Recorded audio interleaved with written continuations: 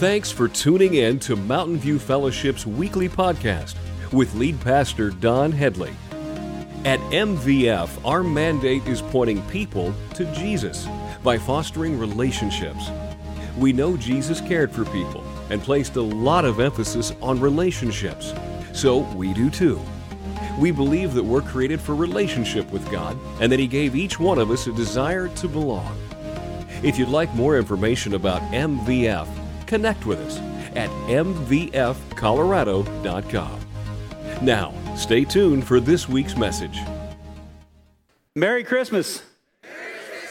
Hey, it is Christmas Eve. Can you believe it?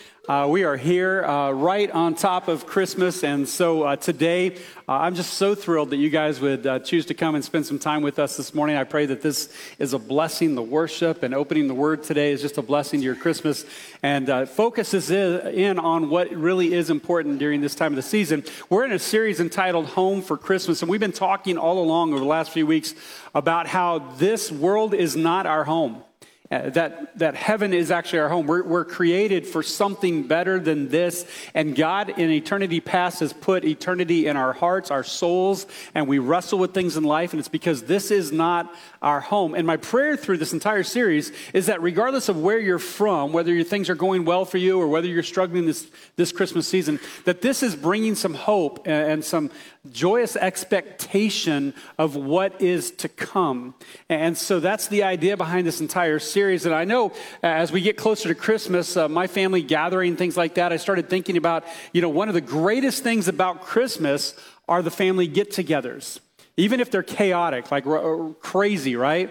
And I remember all these different years, especially when our boys were growing up, and we would go to, Grandpa and Grandma's house, and everyone would gather. We'd be all under one roof, and just the chaos that was family. Anyone? Is it just my family that's chaotic? Like, it was crazy, just the level of noise and the food that was consumed and snacking and all the stuff that was going on. And you're like, I don't need another piece of chocolate, but I'm going to have two more, and Christmas movies or Christmas music going on in the background, and people, gathered in the puzzle room going over the puzzle, and the kids going, just running amok in and out, and just everything that's happening during the Christmas season. And I think there's something in that when we spend time with the family, and maybe you're with your family right now. Maybe some of them are with you today, and you're gathering, and everyone's under one roof, and there's just something that's right about that. You sit down and share meals together, and you're going to wake up tomorrow morning, Christmas morning,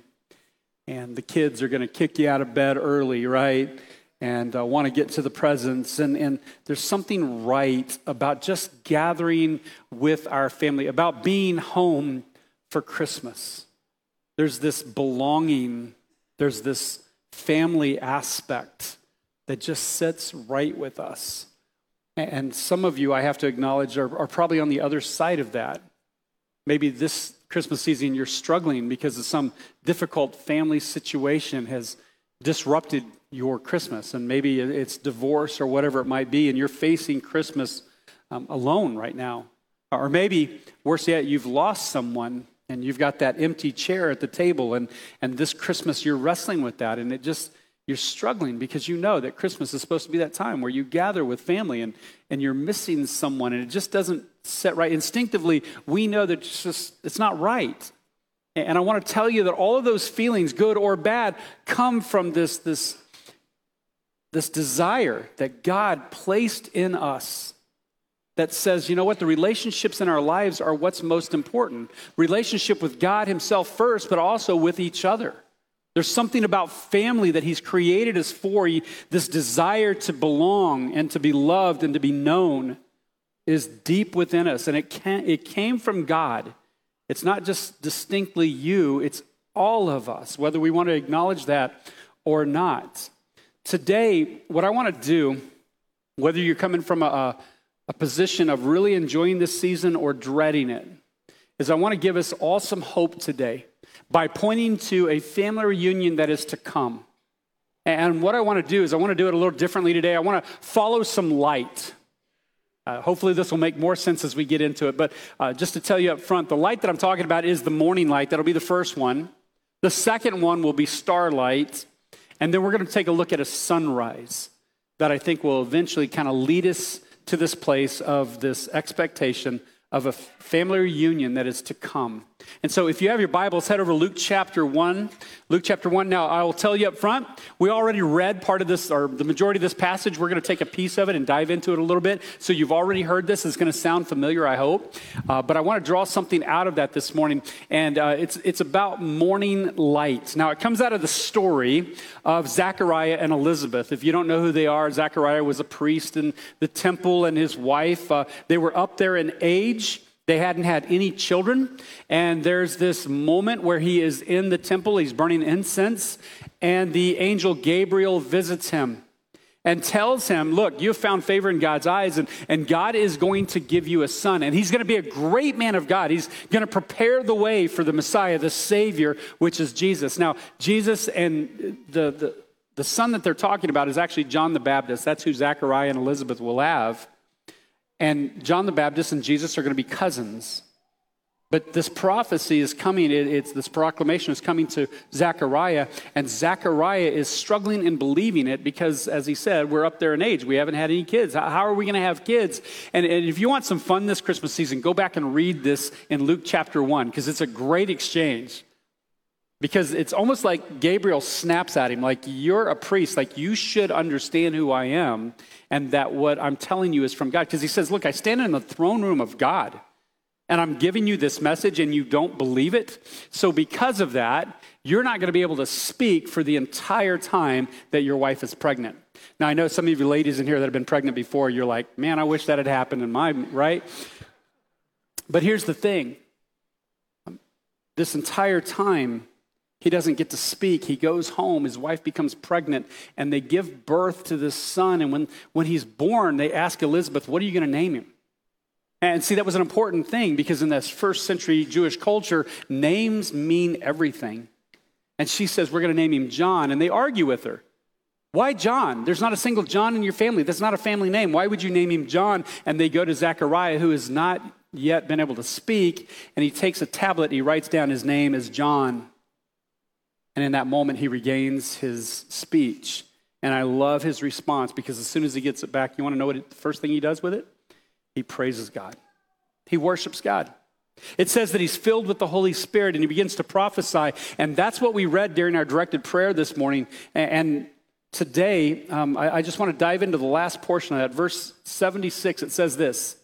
He's prophesying about his son, John the Baptist, and also about Jesus. And he says, and you, my little son, will be called the prophet of the Most High, because you will prepare the way for the Lord. You will tell his people how to find salvation through forgiveness of their sins.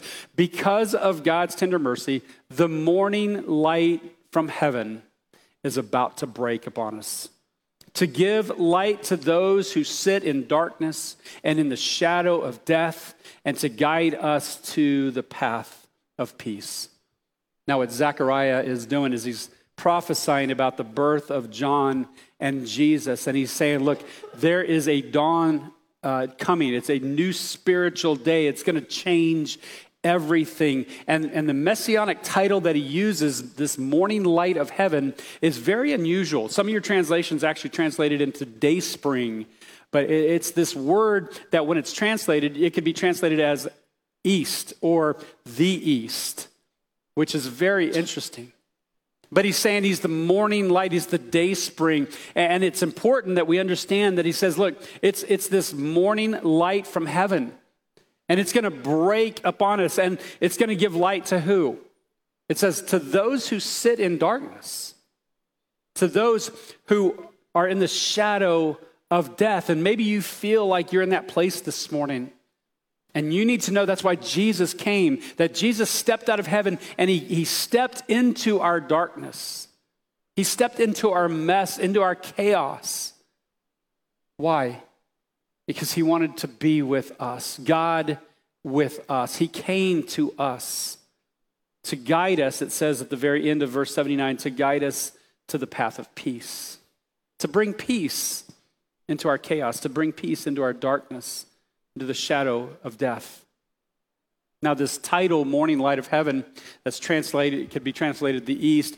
It's the same word that's used 3 times to describe the wise men and the star in the East. The star in the East was the light that led these wise men to the morning light himself, Jesus Christ, when he's born.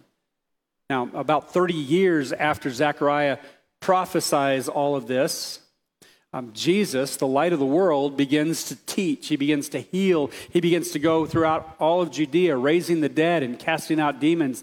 And Christ's message to sinners was for them to place their faith and trust in him. This caused darkness to bristle. It caused evil to flee. Because I don't know if you know this or not, but not everyone loves the light. I say that because I know I'm speaking to a large group here this morning, and I know statistically there are some of you in here who have not embraced Jesus or his gospel. And maybe you haven't done that because you enjoy the darkness. You enjoy where you're at right now. You enjoy what you're in. And I want to tell you that God came for you. You need to know that God loved you so much. He came for you to draw you out of that darkness because he has something better for you. He wants you to come into the light. Now, to appreciate the light, I think we have to understand the darkness that came before that. The darkness through the Old Testament just tells the story of mankind, how from the very beginning, the original sin, all the way to the end of the Old Testament, we just see this steady decline of mankind. We spiral into depravity. We find ourselves in these horrible places and we cry out to God and he redeems us, and then we go right back to the mess that we had before. We just continue to pursue after our own desires and to walk away from God, to turn our backs on him. And the Old Testament actually closes with a promise of a new light coming. The last chapter in the Old Testament, Malachi chapter 4, verse 2 says this: "But for you who fear my name," look at this, "the Son of Righteousness," another light, "the Son of Righteousness will rise with healing in his wings." The morning star, Jesus Christ, came into our life. He came to rescue us.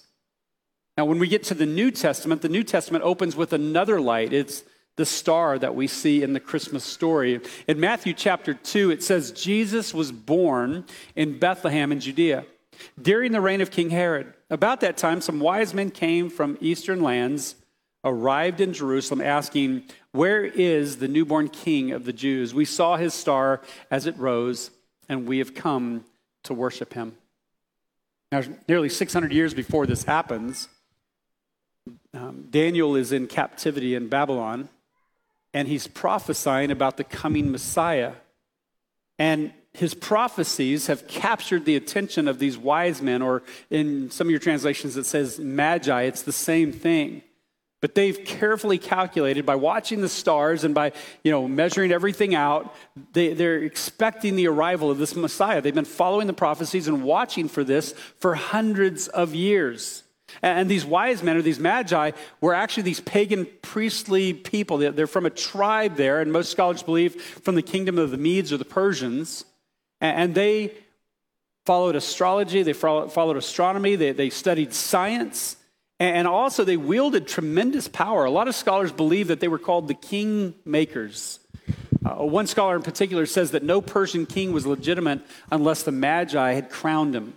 This is what they did. And in this moment, we find them on a mission to crown the King of Kings, the King who would end all kings, the one that would establish the kingdom that would be eternal. For hundreds of years, they'd been waiting. And when the star finally appeared, they knew it was time. The time had finally come. And so they loaded their camels with gifts. They set off searching for this newborn king. And can you imagine this entourage as they entered into Jerusalem, what kind of commotion it would have created? I mean, I just try to imagine the picture. What stir, what did it cause within the marketplace when they came into Jerusalem looking for a newborn king?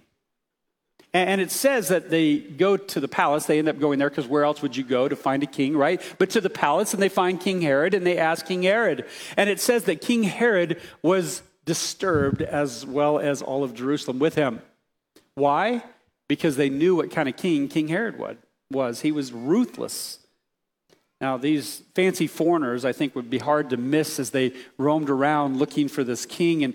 And when they find themselves in the palace, asking King Herod about this newborn king, King Herod can't even answer their question. I think for the wise men, this had to be strange, right?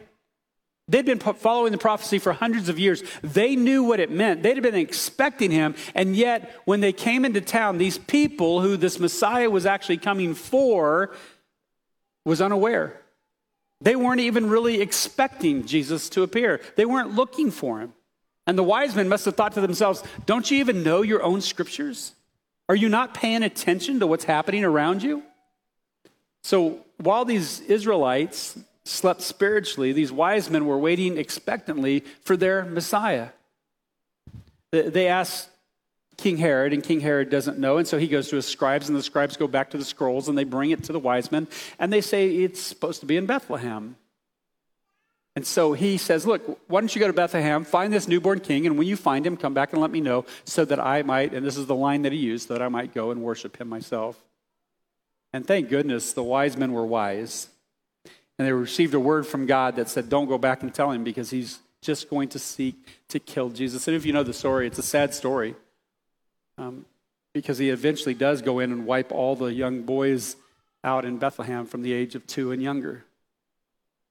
But yet, when they're given the direction to go to Bethlehem, it says in Matthew chapter 2, verse 9, after this interview, the wise men went their way. And the star they had seen in the east guided them to Bethlehem. It went ahead of them and stopped over the place where the child was. When they saw the star, they were filled with joy. They entered the house and saw the child with his mother Mary, and they bowed down and worshiped him.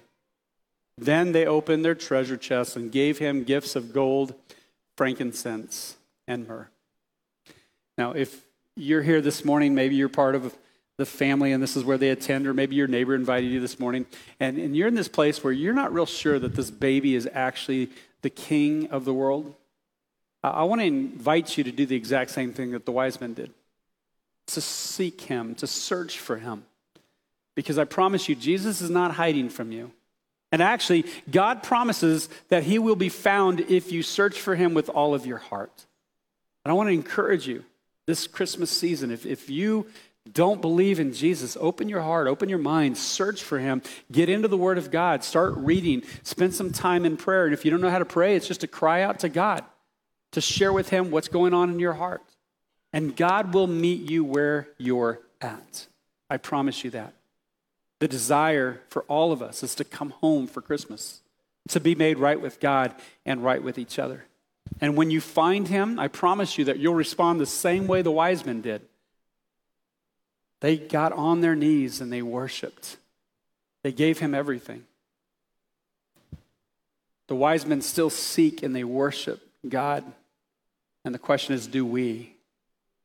Are we this Christmas season?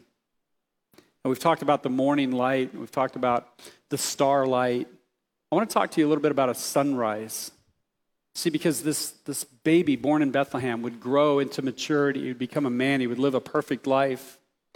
And Satan himself would try to stomp out this morning light at the cross.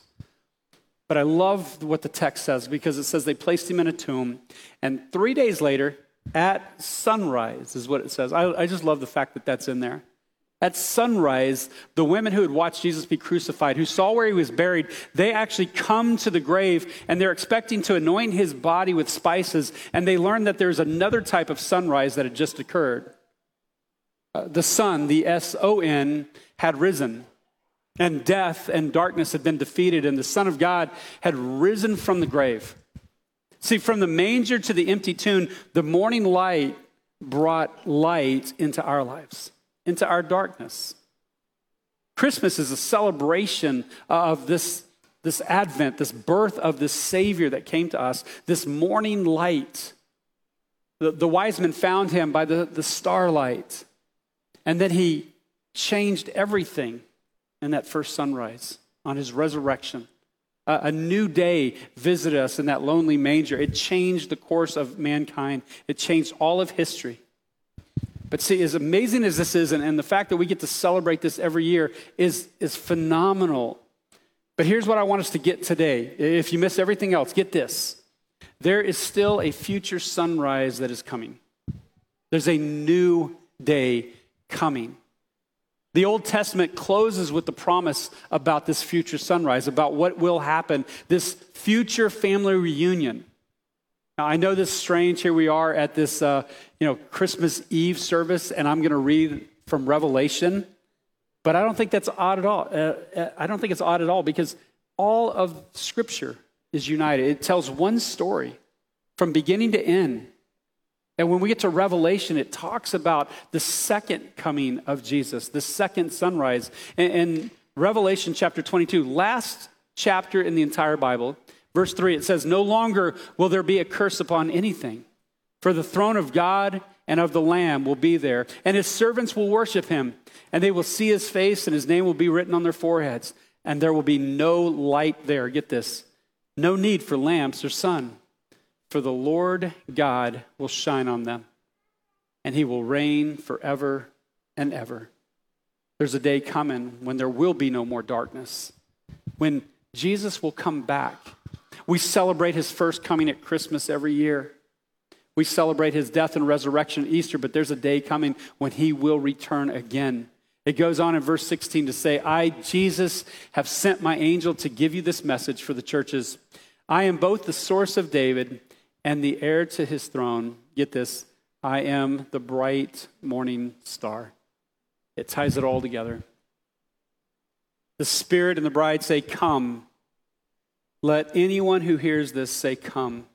Let anyone who is thirsty come. Let anyone who desires drink freely from the water of life. You know what he's saying? Come home. Come home. See, Jesus' first coming, what we celebrate at Christmas every year, started this restoration project to restore all mankind back to God. It's why he came. He came for each and every one of us because God loved the world. He sent his son. We're in the middle of the first and second coming right now. We're under that new covenant. We get to celebrate because Jesus has already come. He died and he rose again. And so we, through believing, through repentance and believing in him, can be made right. We can come home and we can enjoy that life now. We can partner with the Holy Spirit in the work that he's already doing. We can share the gospel with the world around us as we prepare for the second coming, because Jesus' second coming will finish the restoration project. On that day, those who believe in Jesus Christ will experience a family reunion like none other.